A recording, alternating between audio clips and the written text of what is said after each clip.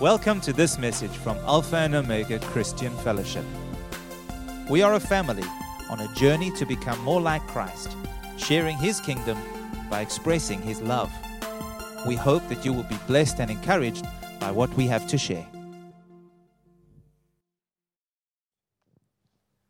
So, Father, this morning we welcome Pastor John and Jane here with us this morning, and we welcome what you desire to do through them here this morning.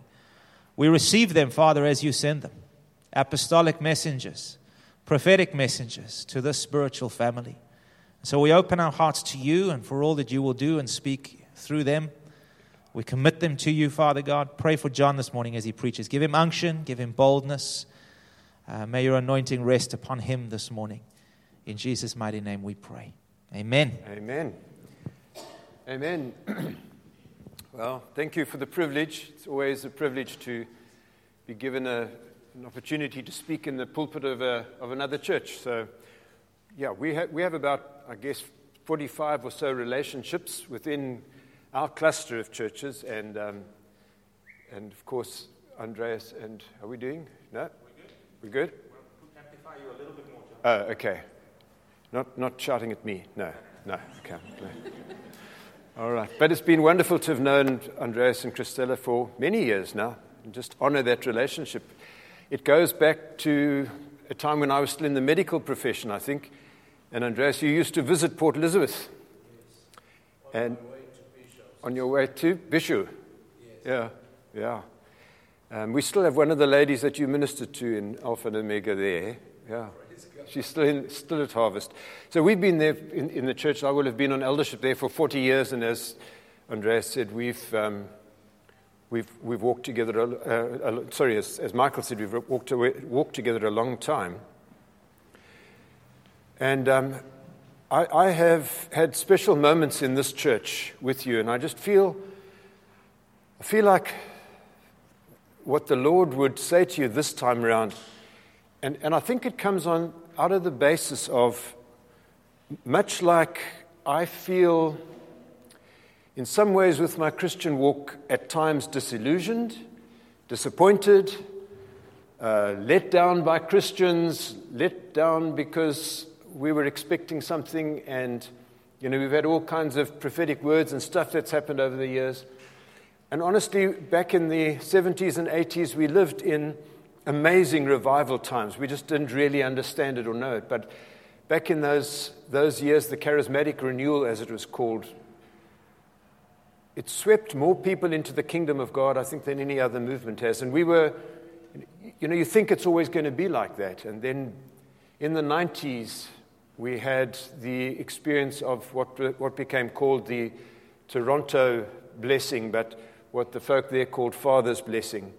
And, we had the most amazing times of revival where people were touched so powerfully by the Holy Spirit.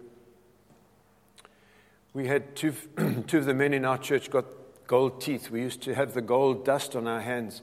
We had someone come out from the States once, and the most incredibly aromatic oil would come out of his fingers. And there were years of remarkable presence of God. And then as we came out of the 90s and into the 2000s, it's like that all dried up. And I feel like we've been in a very dry season since then. Certainly I've walked in dryness, expectant, waiting for the next revival. Now, I think it's coming. I do. I think wherever I go, whatever I hear, I'm hearing people say, and I've preached the same thing.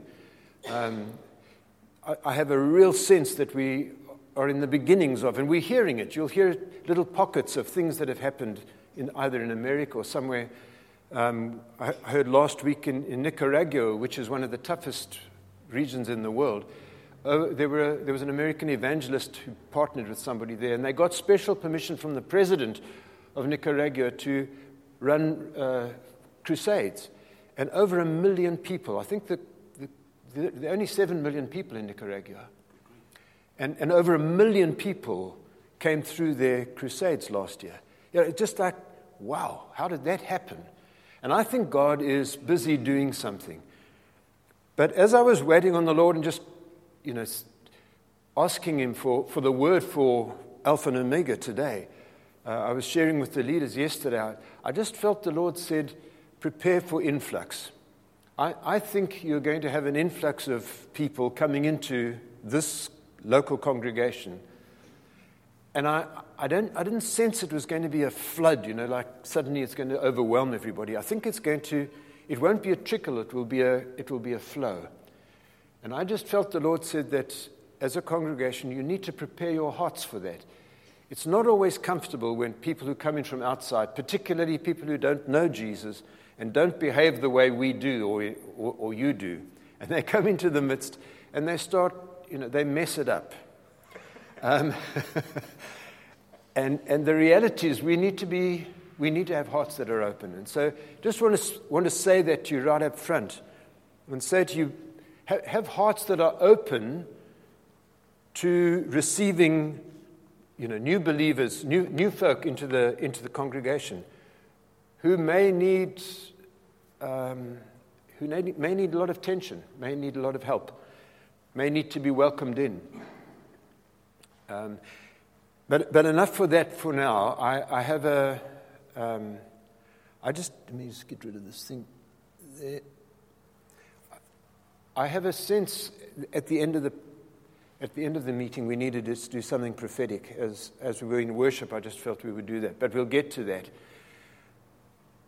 The message, though, that I want to share with you is really from someone who, I came to know Jesus when I was a young boy, 6 or 7, I guess. So it's well over 50 years now. It's funny, when you turn into the next decade, it's amazing how quickly the next year goes. So, you think you're going to be that decade forever. So suddenly I'm nearly 71 now, so it's quite scary next month.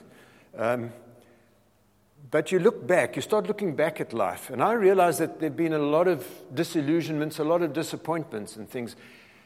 But I wanted to share with you today a message that has helped me to go through both the high moments and the low moments and be able to face it all head on and know beyond a shadow of a doubt that my faith in Jesus Christ cannot be rocked. It cannot be shaken. A couple of weeks ago, towards the end of last year, I was lecturing at a leadership school. We run it's a home for kind of homeless people, and there are probably over 400 people in this place called Visteris. And once a year they do a leadership school for those who are emerging as leaders there, who would help them to look after everybody else in this. It's a massive organization. They do all kinds of upliftment stuff there as well, in Port Elizabeth. And I was teaching the students in that school. We were doing a thing on prophecy. They always get me to come and teach on prophecy, and I did the teaching, and then I prophesy over each of the students. And I got to this one guy, and I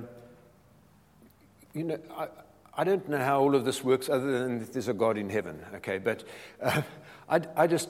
why I asked him, I just said to him, and somebody who's on a leadership school, you expect they're born again. Why did I say to him, I just looked at him, I said, are you born again?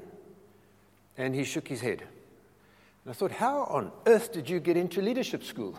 Anyway, his wife was a Christian, and they're living in the center, so obviously they invited him in. I said, well, don't you think it's about time you gave your life to Jesus? And he said yes. And so he heard the message. Obviously, he knew what he needed to do. So I led him in a prayer, and he gave his life to Jesus, and then he began to sob and sob. So much so I got someone to take him out and just pray with him and counsel him and whatever, and I carried on. But just before I went on with the meeting, I said to the folk, what was that all about? What? And they said, he's a Muslim. And I went, oh God, what have I done? Because he's now going to have to face his family, and they are going to be devastated. And not only that, he's going to be excluded from his family. And I know what's happened. We've worked in Kenya where Muslims have actually been killed because of converting to Christianity. And so it's very tough. But I remembered something then which has become the foundation of what I want to share with you today.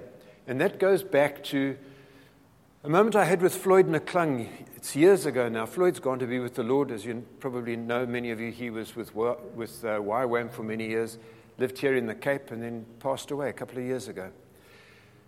But Floyd McClung said to me, he was in Saudi Arabia once, and he was there by invitation of a businessman who asked him to please come and talk to businessmen about biblical business. But he had to be careful because they were all Muslims.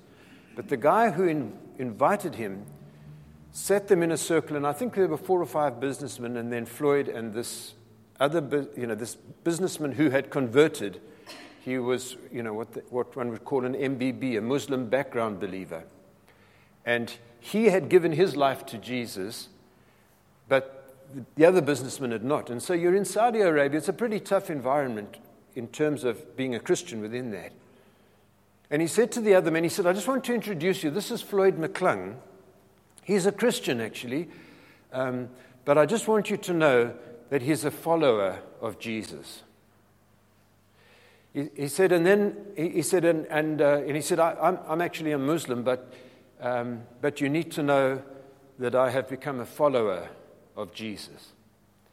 And so that's why I wanted to just share with you some thoughts out of that today, because I think there has become a difference between someone who calls himself a Christian and someone who's a follower of Jesus.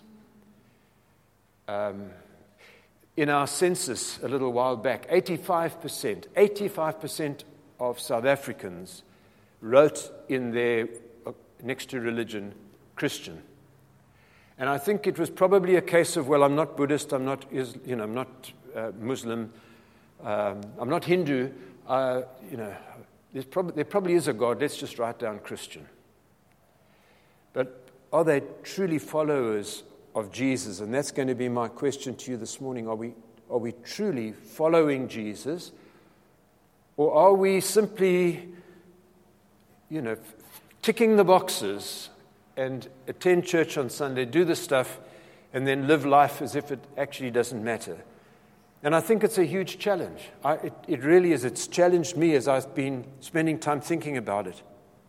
And I don't think it should. I don't think there should have been that difference between calling yourself a Christian and being called a follower of Jesus. But once you say, I'm a follower of Jesus, it puts a twist on it, or it puts another level on it, which I think in some ways, it makes me scared, because I don't know that I've always been a good follower of Jesus.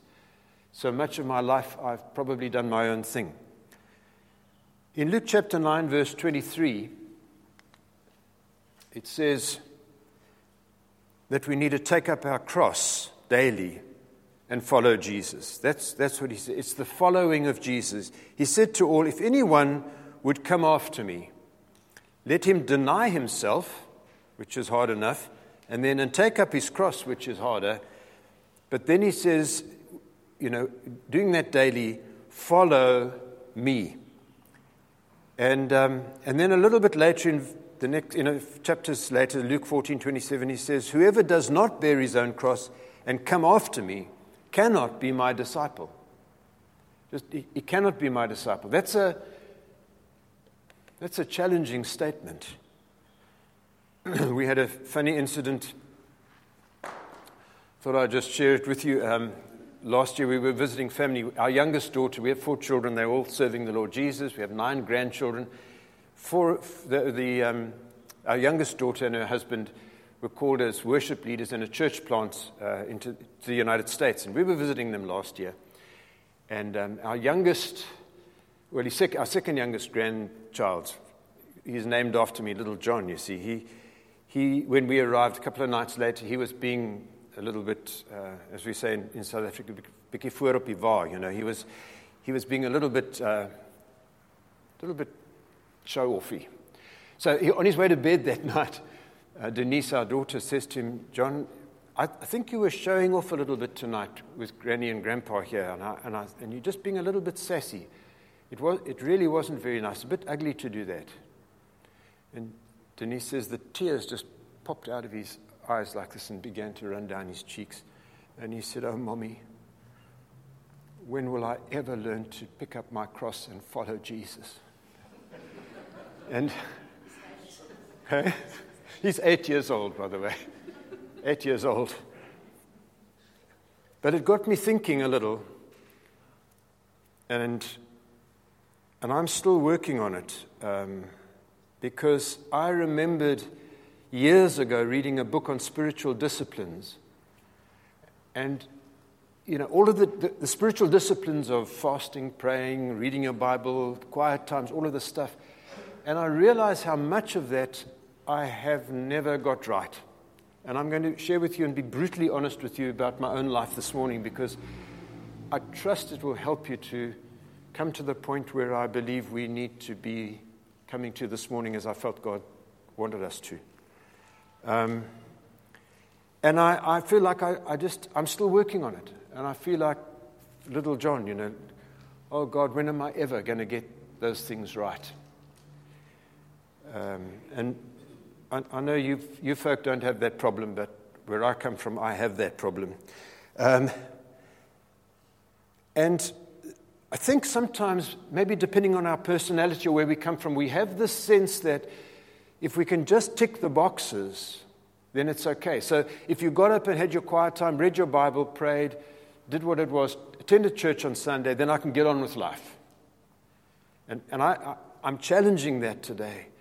Challenging that because I think Jesus wants us to follow him. He wants us to hear what he wants us to do that day and not just tick the boxes. Because it's as I said, I've not been good at ticking the boxes, but I have come to value the following of Christ daily and listening for his voice and trying to be obedient to that. So, and I'm sure it's of great value to do the religious things, the praying, the reading the Bible, the tithing, serving others, whatever else, whatever boxes you have created for yourself to say, okay, tick, tick, tick, tick, tick. All right, I'm ready for whatever. I've done my bit. Now let's get on with life. But I think within the questions we ask ourselves, we have to say, so what's true spirituality then? What does it really mean to follow Jesus? How would you define it? What does it mean to be a good Christian? How do we define that? There was once a time when not doing things, certain things, defined you as a Christian.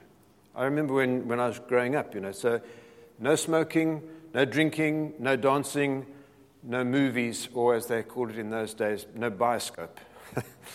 And then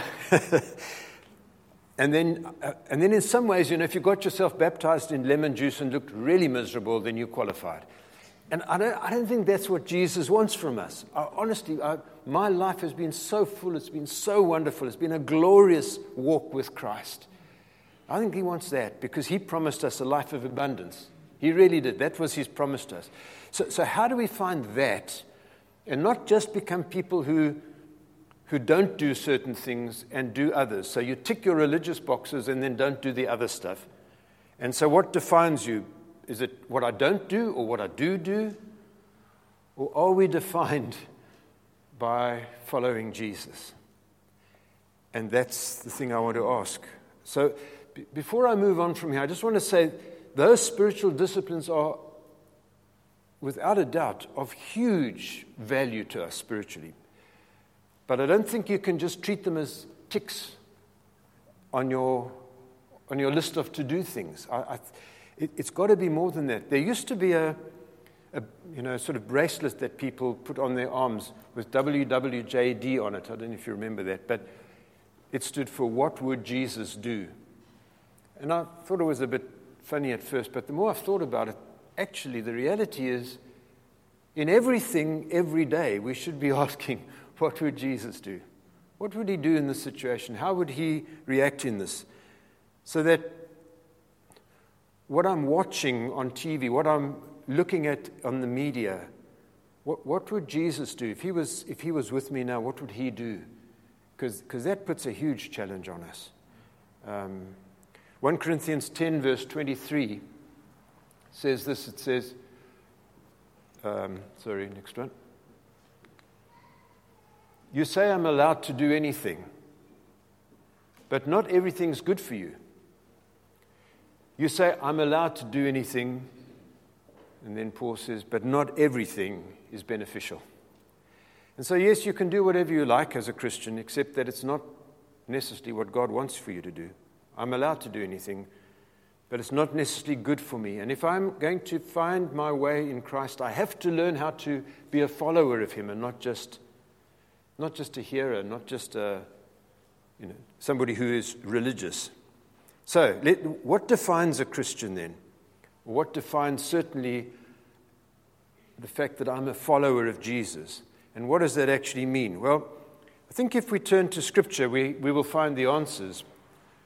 But I want to suggest that these are the three questions that we need to answer then. How did Jesus define spirituality? What did He say being really spiritual was like? How did Jesus model true spirituality? And what does Jesus demand of us on the pathway to true spirituality? So, in many ways, it's a case of what did Jesus say, what did He do, and what does He expect us to do? It's pretty much as simple as that. And He summarized all of the laws, Jesus did, in Matthew 22, verse 37. When He was asked, so what's the most important thing? He said, Matthew 22, verse 37, you must love the Lord your God with all your heart, all your soul, and all your mind. He said, this is the first and greatest commandment. And He said, a second is equally important, love your neighbor as yourself. And so we can judge ourselves in terms of our spirituality on the basis of what's your relationship like with the Lord and what's your relationship like with your neighbor. And we don't have to define neighbor. I'm sure you know who that is.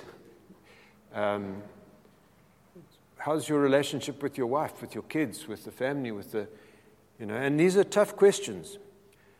Because true spirituality then is not a religious activity. It's not a keeping of a whole lot of religious rules or an excluding of a whole lot of stuff that makes me feel like I've been robbed of life. And I want to say this. I have found religion as such extremely tough and have not been good at it at all. I went to a boarding school, a denominational boarding school, which was very religious. And I tried so desperately hard to do all of the right things and found it almost impossible. But loving Jesus, once I came out of all of that, loving Jesus has been the most wonderful, glorious, incredible experience, and just gets better and better as I have learned to love Him and walk with Him and to listen to Him and to live life with Him. It's exhilarating. It's just been fantastic, and it's so easy to love Him. I mean, Jesus is lovable. He really is. I mean, you can love Him because He is perfect in every way.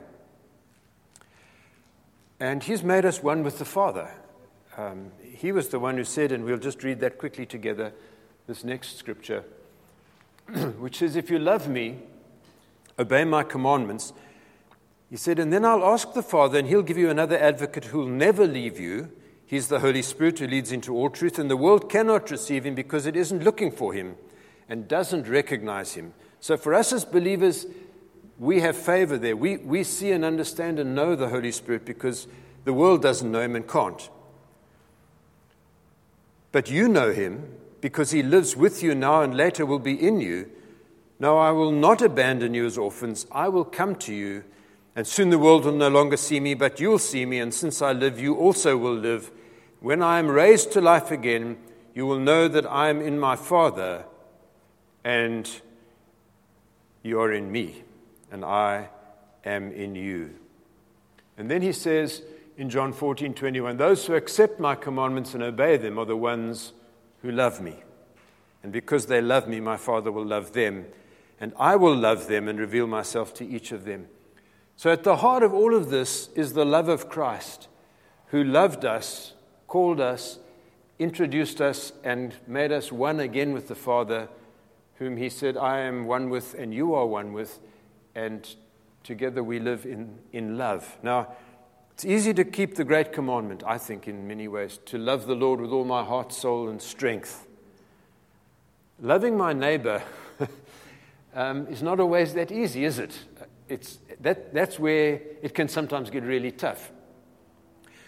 But I have found the more I've fallen in love with Jesus, the easier it is to love my neighbor. And I think that's an absolute truth that for me it's been certainly.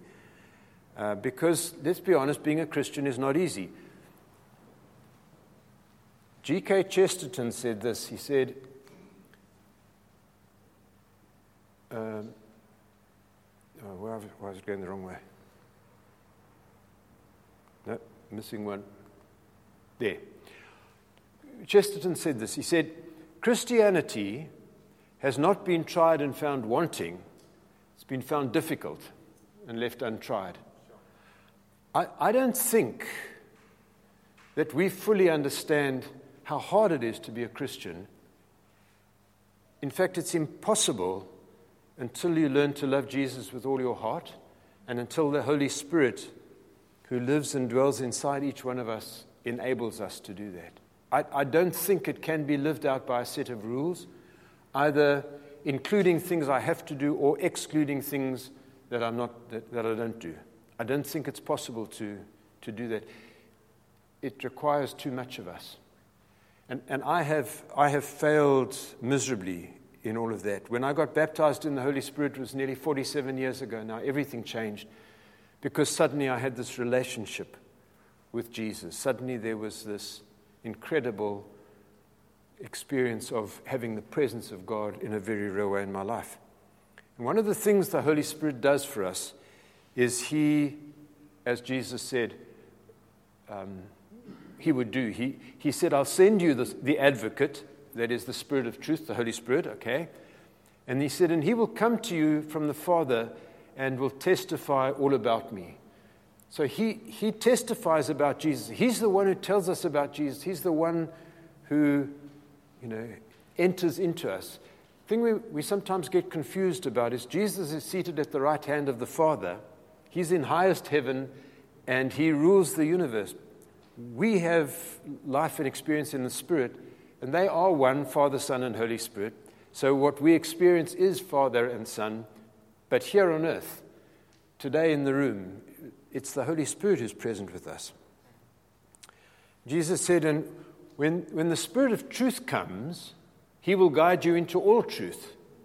And He'll not speak on His own, but will tell you what He has heard. And He will tell you about the future, and He will bring me glory by telling you whatever He receives from me. So when we come together like this, I'm totally trusting that the Holy Spirit would speak through me to you today. And I'm always amazed, sometimes months later, people say, you remember you spoke on this, back on this date, and you said such and such. And I think, what are you talking about? And then I go back and look in my notes, and I realize I never said that. But the Holy Spirit's busy speaking to us, and He will speak to you today, and He will be challenging and inviting you to a closer walk with Him, because that's what He's saying today. He wants us to walk closely with us. And I thought once I was baptized in the Holy Spirit, all my problems would be over, but I'm still me. And I found a lot of people who were baptized in the Spirit were still themselves, and I got disappointed and let down by a lot of people over the years. And so one has to sometimes just love people through that. And then as I came into full-time ministry where I've been for the last 27 years, but it's nearly 28 years now, I think, yeah. Where more and more and more questions started arising in my heart as to how can this be and how can that be? And I now in many ways have more questions than I have answers. I just want you to know that. There are a lot of things I don't understand, and I've got a lot of things, a long list that I'm going to have a discussion with the Lord with when I get home. When I get to heaven, I'm going to have a long discussion. But I've also realized that it probably won't matter then, because everything will be answered. But this side of that is tough sometimes. I don't know about you, but I don't understand it all. I don't get it right always. And I know none of you have that problem, but let me just say this. There are times where I'm so disturbed and I feel so uncertain in the sense of that I even wonder if God exists. Now, let me just say this. If you're a pastor and you start wondering that, you're in deep trouble. You're in deep trouble when you start thinking, I mean, where's God? You know, just think about where the world is at the moment with Ukraine and Gaza, Sudan, you know, the problems around Iran. I mean, there's just about not a nation on the face of the earth that hasn't got government problems. We've got huge problems in our own country. There's stuff going on all over the world, isn't there? Where's God? Willie Crew had a word very clearly a while back. He was up near us in Grahamstown. He was busy speaking, and a whirlwind came up, or a small tornado. He was in a shed. It took the roof off the shed while they were all inside there. And the Lord said this to him. He said it very clearly. When you see the chaos, look for the harvest. And I'm looking for the harvest. Because are we in chaos? Absolutely. One of the greatest challenges we have now is to find truth, isn't it? You can't look on the internet and read something unless you're in your 80s, which I'm not yet. But that generation, the folk are in their 80s and 90s, and some of you may be there, but they, if they read a newspaper, that was truth in there. And so when the internet came along, they said, but it's on the internet. And there's so much rubbish and so many lies. Now, I think it's a great place to have come to, because all the conspiracy theories and all the lies we've had, and they say the first casualty of war is truth. You have no idea who's telling the truth between Russia and Ukraine and it's impossible. The journalists can't figure it out. You don't know if the journalists are telling the truth. So that's a great place for me to have come to, and for us as the believers to have come to, because if we can't find truth in the earth, there is one who is truth. His name is truth. It's written on his thigh. He's the way, the truth, and the life. His name is Jesus. And so I think the world is going to more and more be open to hearing the word of truth, because it is actually, at the end of the day, all that we can completely trust. So what's it going to take? I think it's going to take a people who become followers of Jesus, who hear through his word and also through the Holy Spirit what to do with life and how to live each day. And a people who are not afraid to be honest and authentic about their faith. And with my medical background, I've struggled for years with people trying to do God's job for him, especially in the healing thing, because people claim all sorts of stuff and then it wasn't that. Now, when God heals, he truly heals. I have seen the most remarkable, healing miracles, really, over the years of people with the most remarkable things. That happens, but let's be authentic about that. We don't have to blow God's trumpet for him. He's big enough to be absolutely, able to make himself known and to be authentic in that, as we should be authentic in saying, yeah, that's great.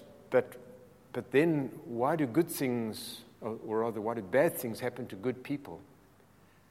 And that's one of those dilemmas. Again, I want to say to you, I've got a lot of questions. I don't fully understand why bad things happen to good people.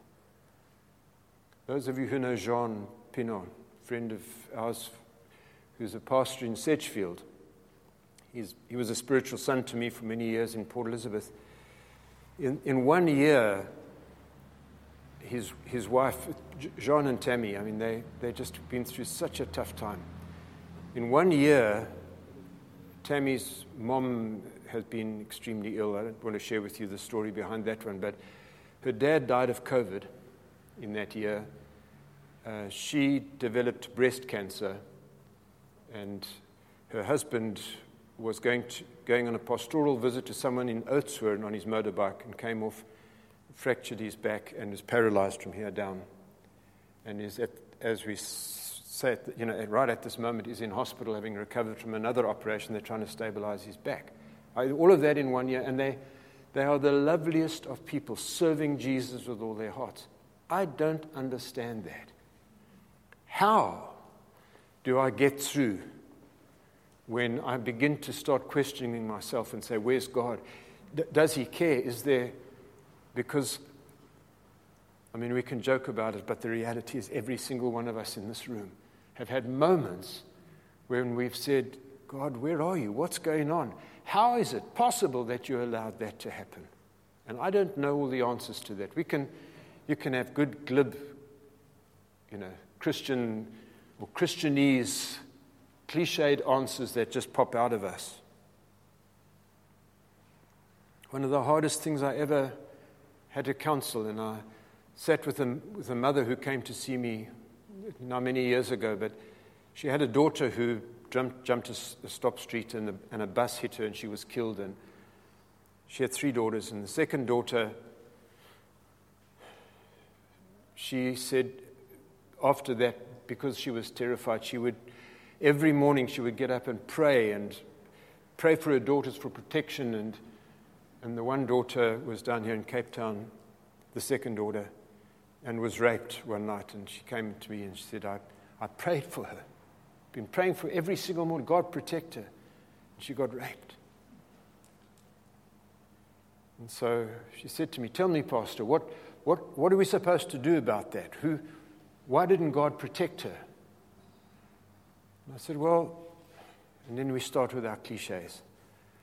Maybe she was in the wrong place at the wrong time. Yes, but I prayed. I asked God to protect her. Why didn't he keep her from going? I said, yeah, but sitting on the pavement with a girlfriend at a party at midnight somewhere, and 2 guys walked past and with knives. I said, were they not looking for trouble? And she just got angry with me.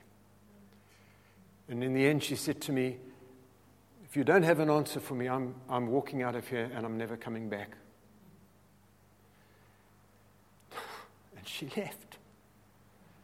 And I just started to weep. I didn't know how to answer her that difficult question. I didn't. Because I realized I've just got cliches. But I didn't really know why God did that or allowed that. Let me put it correctly, that God allowed that. My sister went with her family to Australia about 37 years ago. It's such an ungodly society as far as I'm concerned, and I say that openly because they've turned their backs on the Lord. If you take in enough negative about Christianity, you begin to ask too many questions. And I think that's what happened to them, and they have turned their backs totally on the Lord, just completely backslidden. I wonder if my sister was born again. I begin to ask, was she? How is it possible? But she used to speak in tongues. She was be in church every Sunday. How does it happen?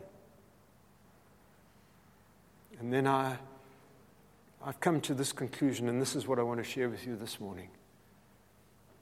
You can take everything away from me. I don't care what happens. But this one thing I have learned, I still have Jesus. And my relationship with him and my love for him. And I don't care what comes and I don't care what happens. But I will never allow anyone to steal that from me. Never. Nobody can take it away because nobody can take away your experience. And I have spoken to him this week. And by his Spirit within me, he speaks to me and he speaks to you. And sometimes it's not clear and sometimes it is. Sometimes we battle to hear it, and sometimes it's absolutely clear. I wish it was always absolutely clear. Sometimes, you know what he said to me once? He said, I don't want to have to shout at you. Yeah, sometimes God just so practical. He doesn't want to have to shout at you. Just listen to the still small voice. One of the pastors we walk with in PE said to me the other day, he said, I'm starting to think that God has a voice something like my wife's.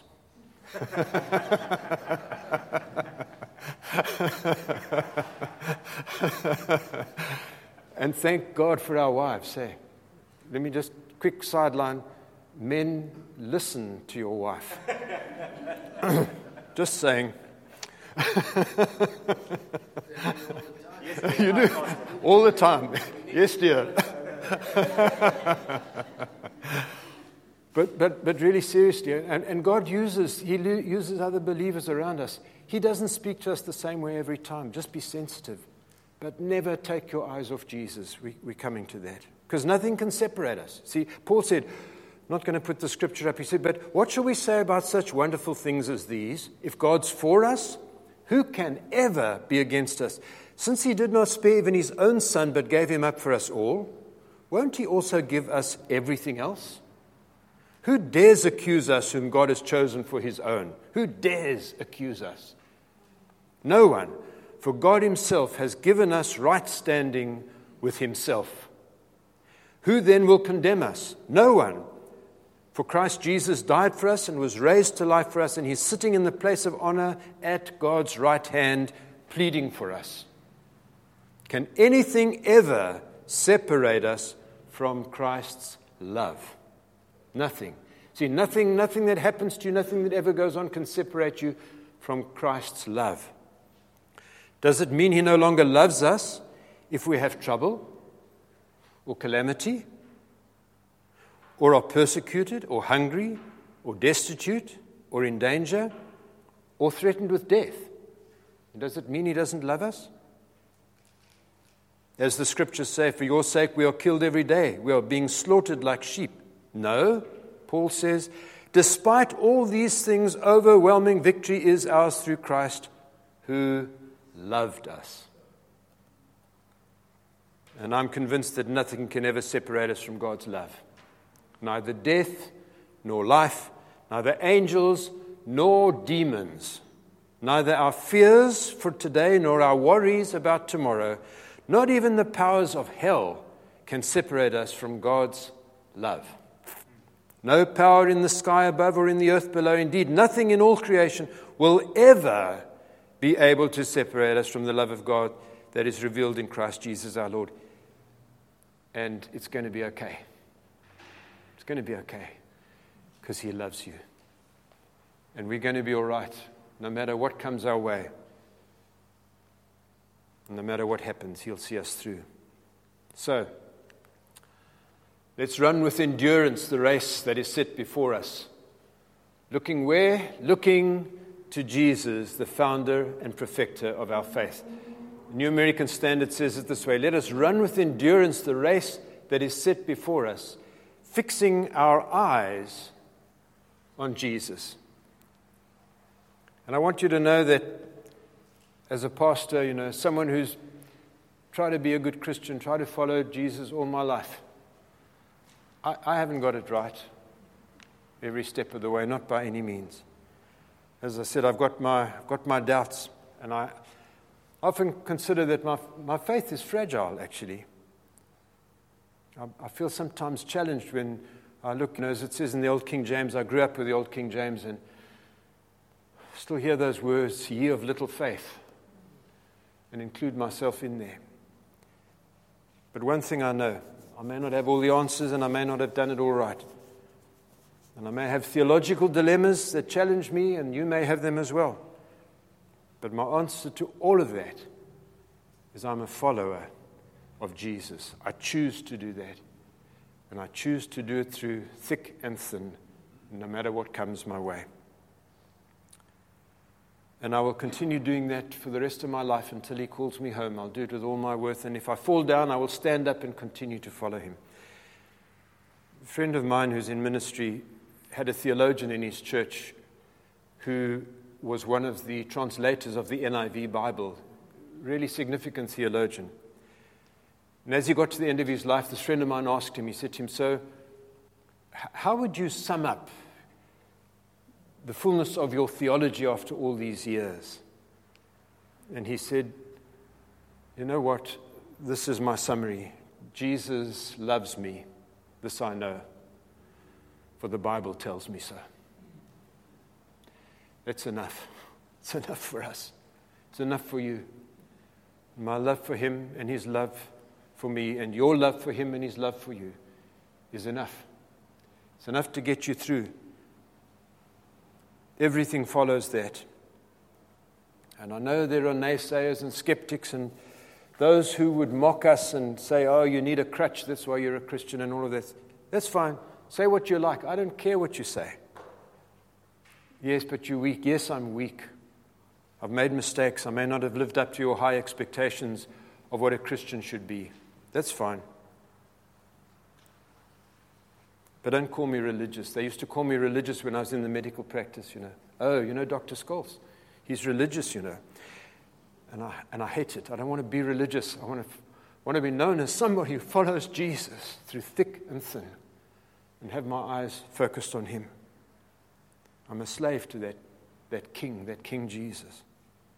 My ears nailed as the slaves were to the door. My ear is nailed to his door. I'm a God chaser. And he's my everything. He's my reason for life. He's my beginning and my end. And yes, I'm a hapless, hopeless, helpless follower of Jesus. But I want to end, before we just pray,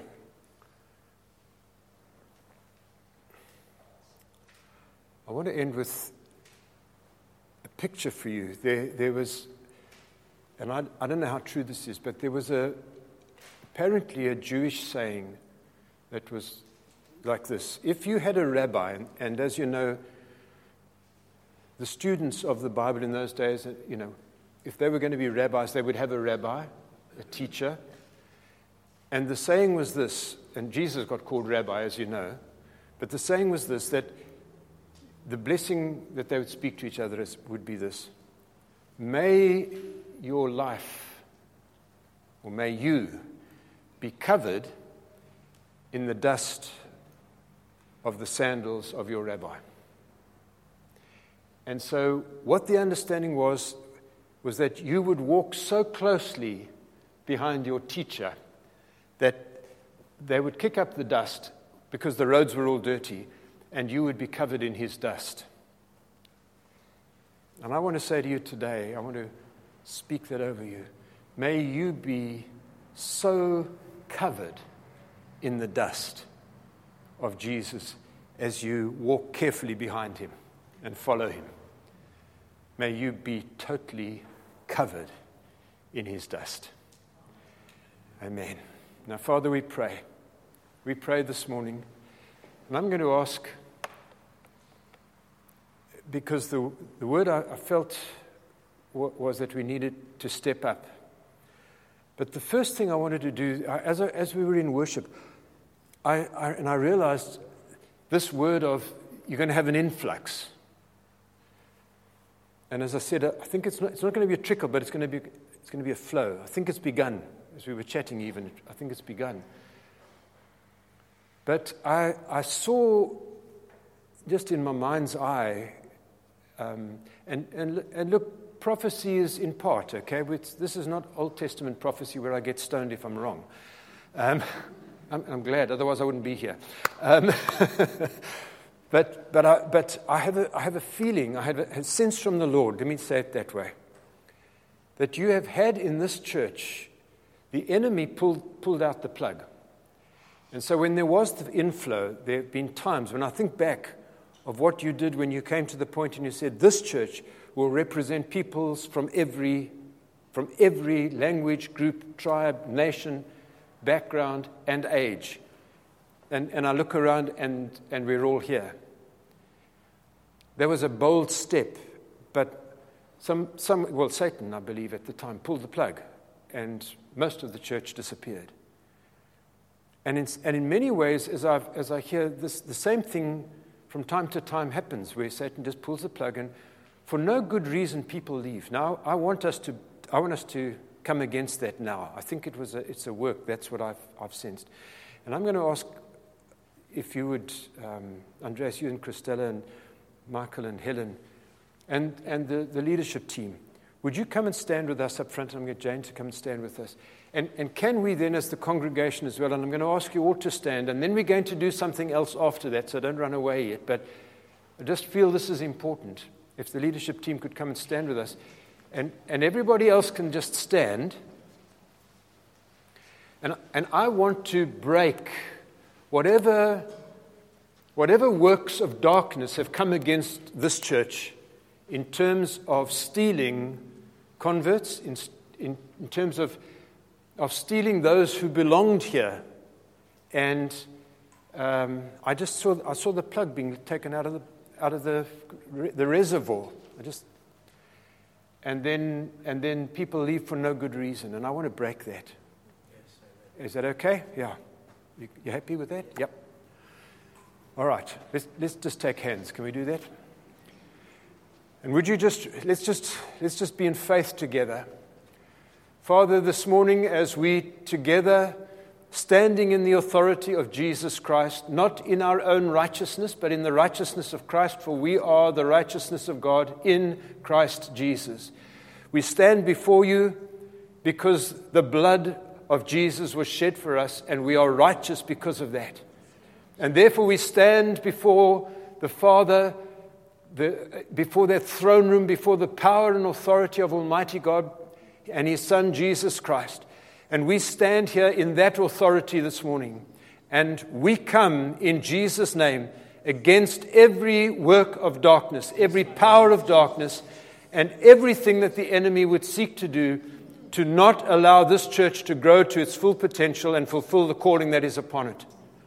And so, Lord, we declare its purpose again over you, that this is not just a good local church, but this is a church that is called to touch nations, that is, as Andreas and his team and Christella and whoever goes with him and Stephen and whoever would ever go with him, as they go out from this place, they would influence and impact the nations apostolically, because that's the call that's on here. And Satan, you may not stop that in Jesus' name. And Father, we pray now that as Michael and Helen and the team here build this local house strongly, that the anointing that is upon them, that the call that is upon them, that the call that is upon this church to be able to resource that which is out there, to be able to stand strong. God, we call forth the powers of heaven, the angels to go before them, to break every stronghold, every work of darkness, every demon that has come against this church, everything that has lifted that plug out of the reservoir and seen people just disappear down it. Sometimes stolen by the enemy from their walk, sometimes gone to somewhere else. Some lost the way completely because of it. God, we stamp that plug in. We stamp it in Jesus' name. And Satan, you may never take that again. You have no further right. And people who leave in future need to go before Jesus, that He might release them from His church and take them to the place that He wants them. But they will not leave because Satan pulled the plug. And that we declare this morning, that we command in the name of Jesus. And Satan, you will not have your way here in taking away the saints ever again, in Jesus' name. Amen. Amen. Thank you. You may be seated. And I just want to do something else. I realize we've gone perhaps a little beyond time, but it's very critical this morning. Is that all right? Yeah. Michael, you okay? We can. It won't be long, but just one last thing. Some of you have been sitting here this morning, and like me, you've realized I got to step up. I, in the sense of, yes, I'm a Christian, but I need to be a follower of Jesus. Now, there's absolutely no studying, no courses, no anything else that can do that.